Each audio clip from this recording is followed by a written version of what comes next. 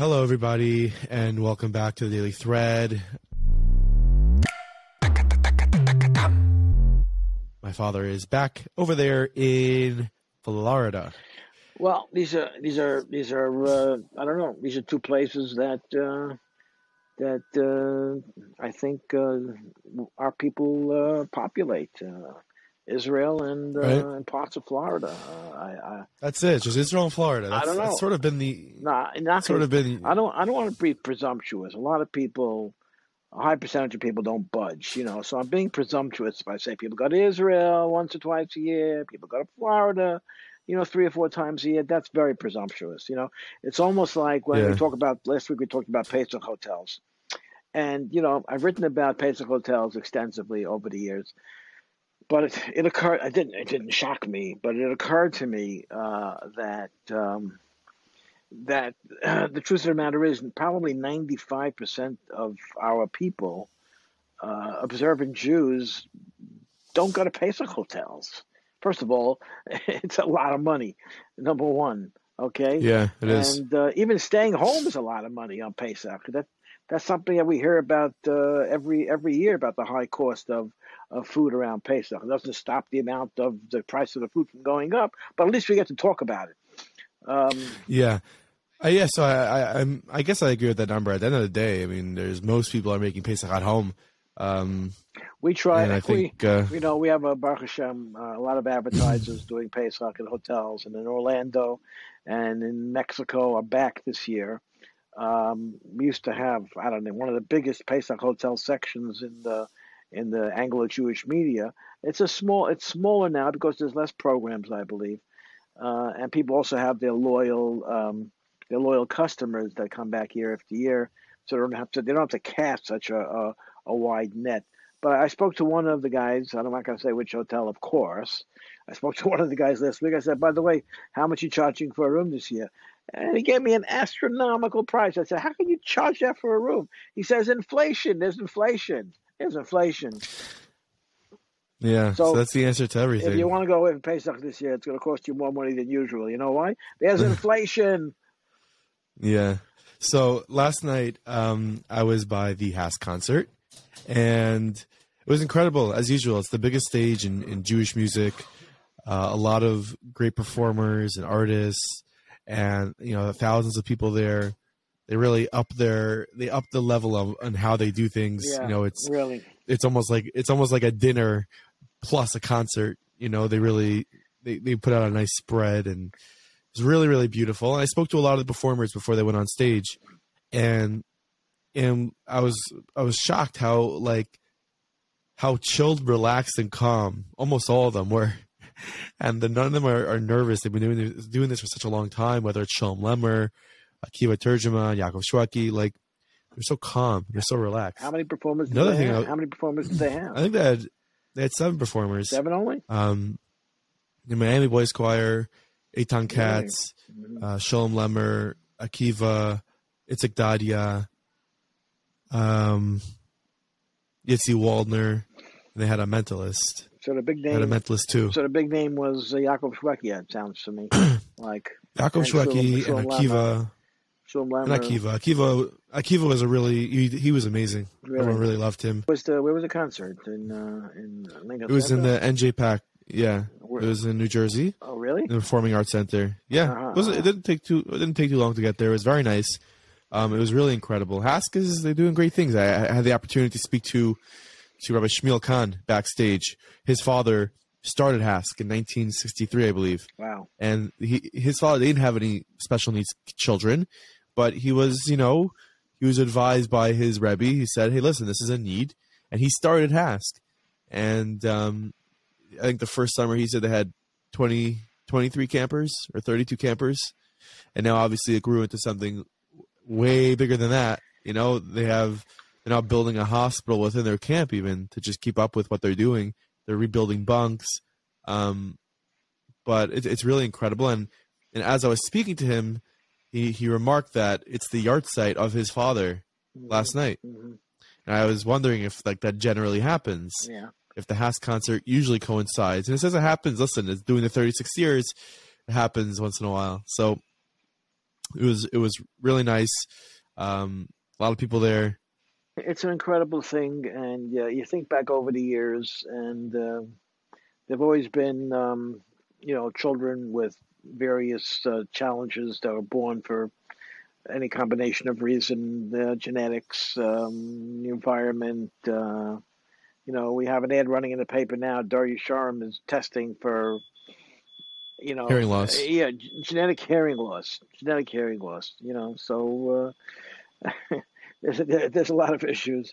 There's a lot of issues, but it required people like the senior Mr. Khan to have a vision of how. And the most important thing is, most societies in the world don't have this type of respectable, dignified environment from which their young people or even older people can live with dignity. Yeah, and be taken care of. When I was there this summer in Hask, they had a birthday party for their oldest camper, who was, I believe, 65 years old. Yeah, I think I heard that there's a gentleman living in one of the base Ezra Ohel houses that's in his 90s. Really? Yeah, that's what I heard. It's incredible. When you speak to David Mandel, when you interview, I know that's coming up in the next few weeks. You could ask him about that. But for sure, that this is how a civilized society should function, and it's really an example for the world. And there's many examples. I don't want to leave anybody out, whether it's Chai Lifeline, or Camp Simcha, or Hask, or this is just one of them. Yeah, it's such a beautiful thing, and it's such a beautiful thing that the government subsidizes most of this, so that everybody could benefit from it. Yeah. Actually, I saw a movie. I saw a movie about it on Chai Flix, an Israeli movie channel, which has some very nice films about Israel. It's called Shoelaces. It's about a developmentally challenged young man who's living with his mother. His parents are divorced, and his mother passes away, and his father doesn't want him, but he ends up reluctantly taking him. And, it's just, I started watching it on the plane yesterday coming down here on my iPad. And I finished seeing it last night after Ma'ariv and before dinner, unless you want to know my schedule.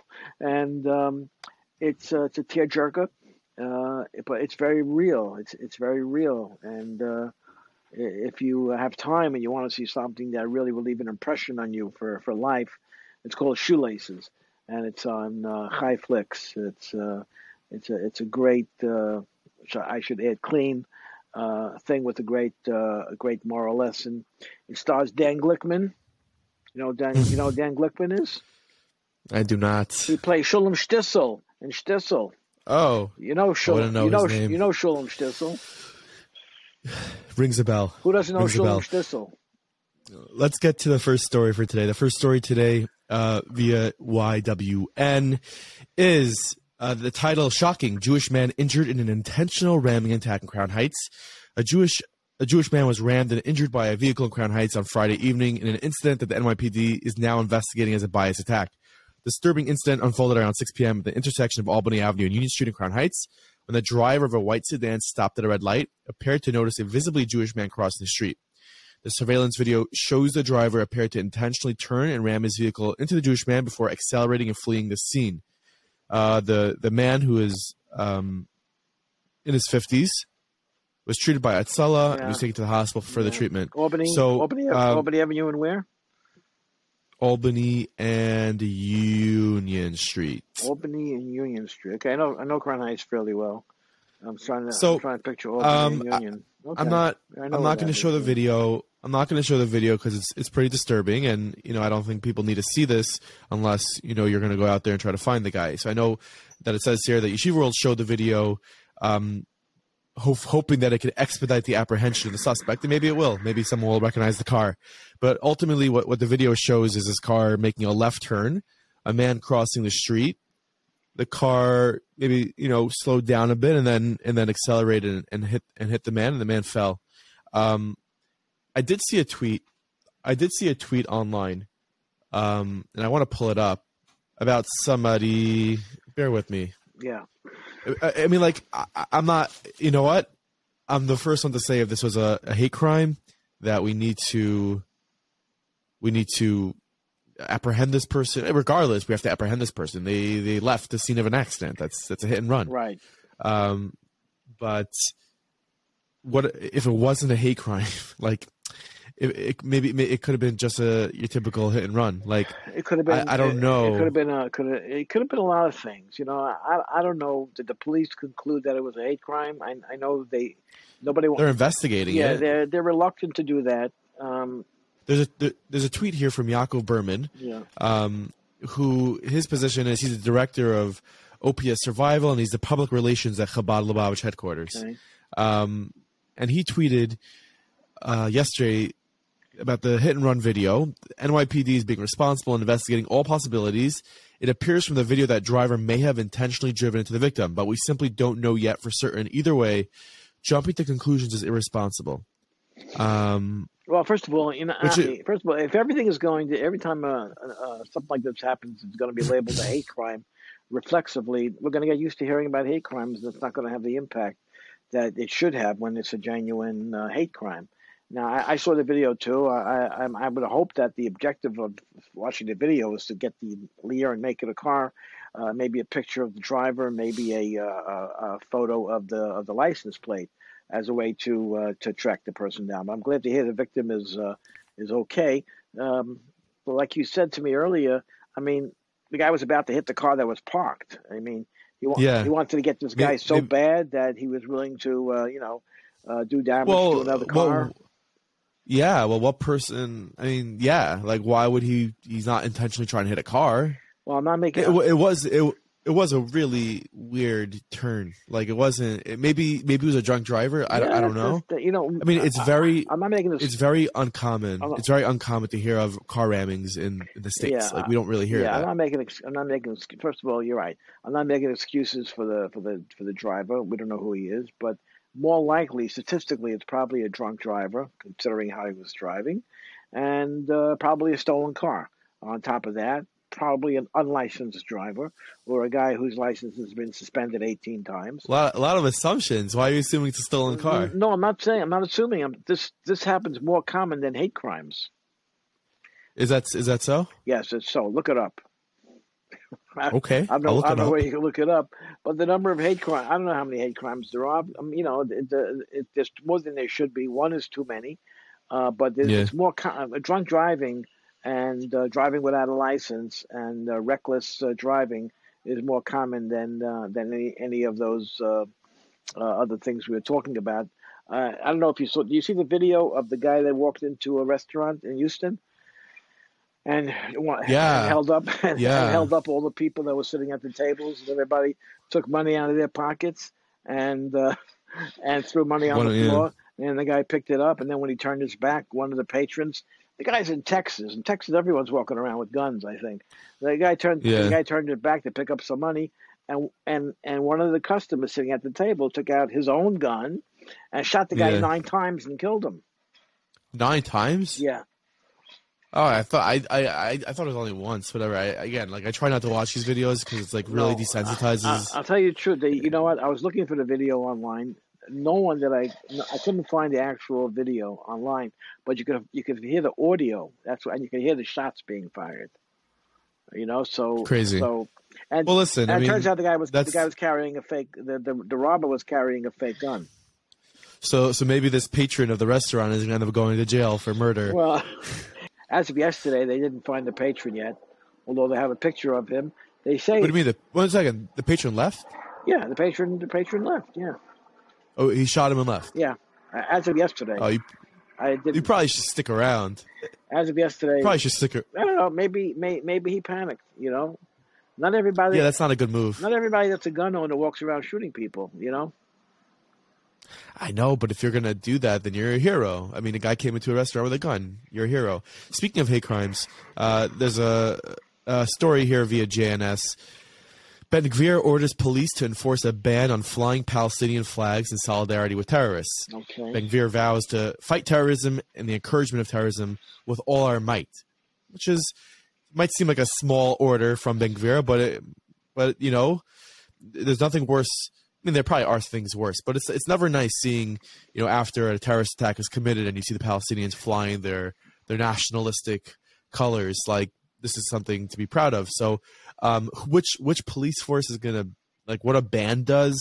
Maybe in the book that, like, was it legal? I feel was it legal before? Like, if someone commits a terrorist attack, it's legal to fly the Palestinian flag. Like, I think once someone commits a terrorist attack, all bets are off. Nothing beyond that is legal. No, it's an interesting ban to make. Well, it's a small step. It doesn't mean that much. It's a small step. It might be. I don't know if it's a step. It might be like a toe tap.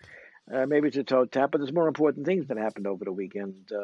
Number one, they not Ben Gvir, but Bezalel Smotrich, who is in charge of the finance ministry. First of all, in an agreement with Israel going back over 30 years, about 30 years to the Oslo Accords, the Israeli government collects taxes for the Palestinian Authority for business that's done in the Palestinian Authority, because the Palestinians don't have the infrastructure to withhold tax and do whatever has to be done with tax money.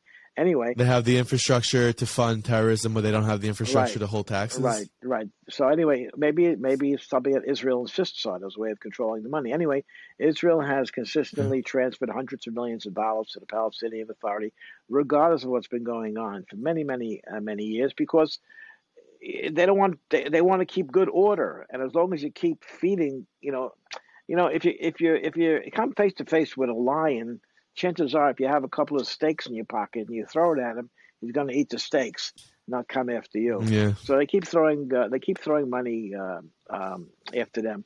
But this weekend, they signed, they created a policy where two things. Number one, they're withholding that tax money now, and they're deducting from that money two things.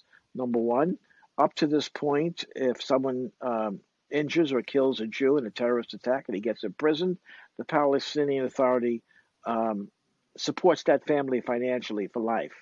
Okay? So, right. In other words, there's an incentive to commit these types of murderous, violent acts. So, but now you would think that they would withhold the money. You would think they would have done it 25 years ago. But no, there's a great debate and a great tug-of-war about whether to withhold the money or not. But anyway, now the new Netanyahu government is withholding that money. And in addition to that, there is a case called it's called the Litvak case. It has to do with a family named Litvak. Nothing to do with Litvaks. Okay.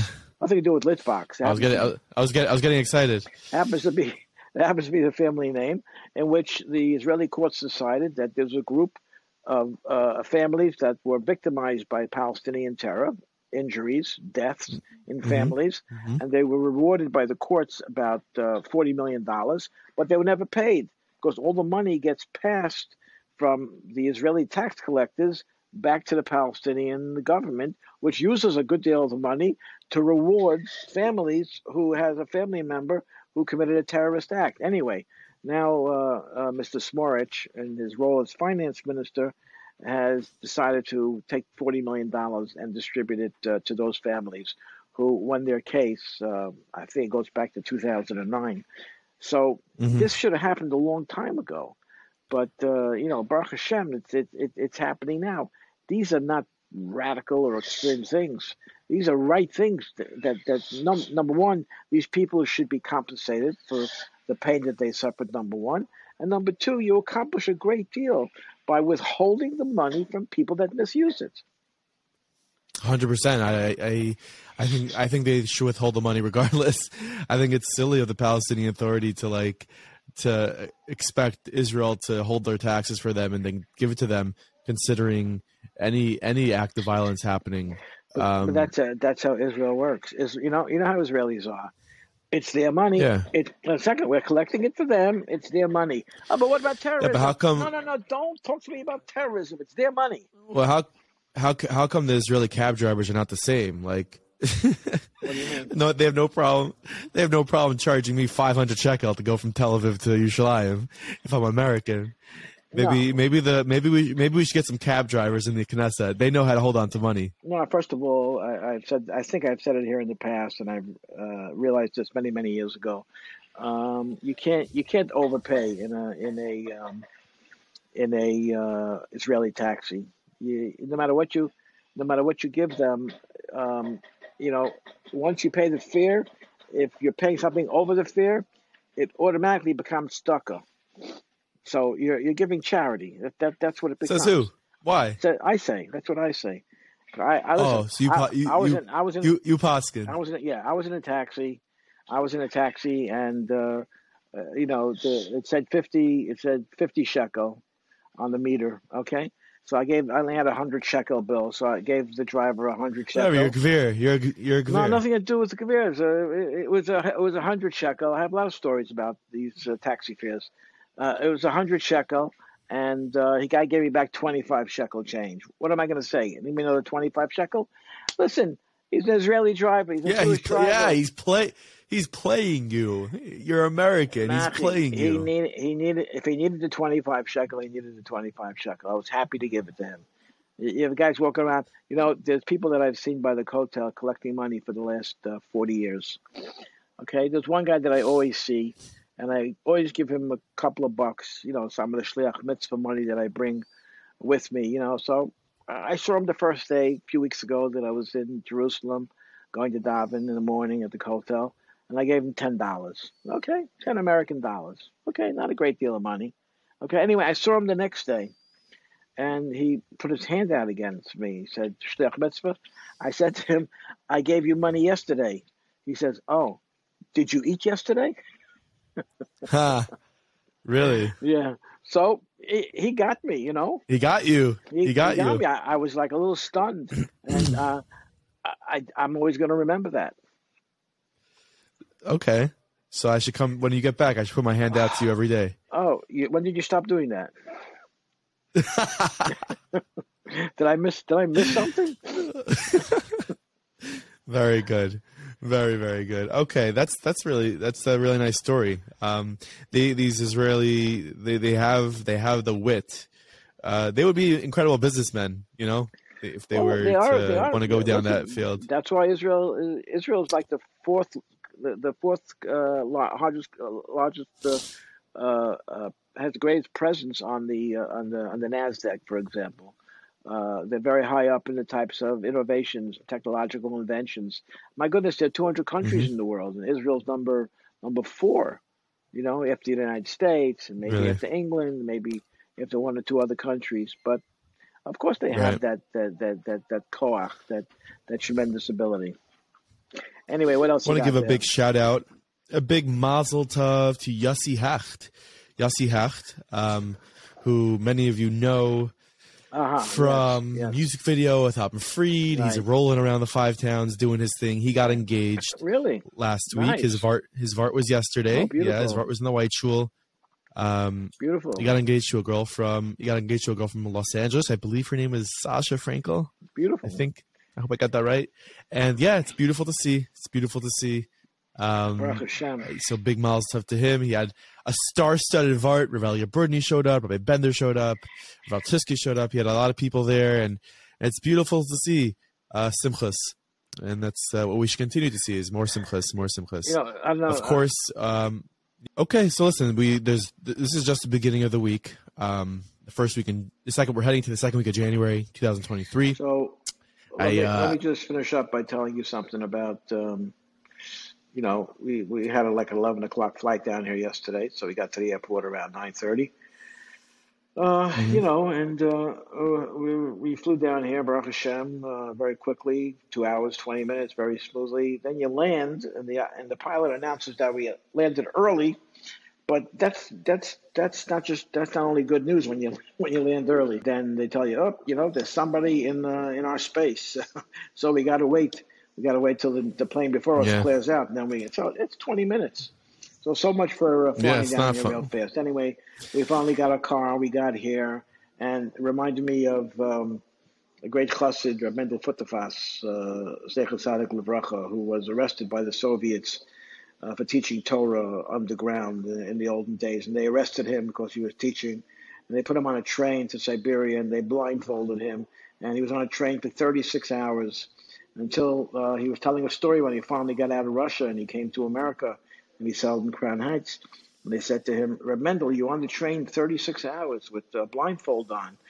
When you finally got there and the train stopped and they took the blindfold off, what were you thinking? He says, I'll tell you, I looked outside. It looked like it was time for Mincha, so I davened Mincha. So when I got here yesterday, it was like a half hour before Mincha. So I looked at my schedule. So it reminded you of that. No, I wasn't on a train to Siberia exactly. It wasn't the same thing. It was on. Did you fly Spirit Airlines? No, we flew Delta, Baruch Hashem, and but when I got here, it was about a half hour before Mincha. So I got ready to daven Mincha. Amazing. Well, that's our episode for today. Make sure to subscribe to the Daily Thread on WhatsApp Status. We got another episode coming right your way tomorrow, Okay. so stay Have a great day, tuned. everybody. Hit the subscribe button on Apple and Spotify, and we will see you tomorrow. Bye.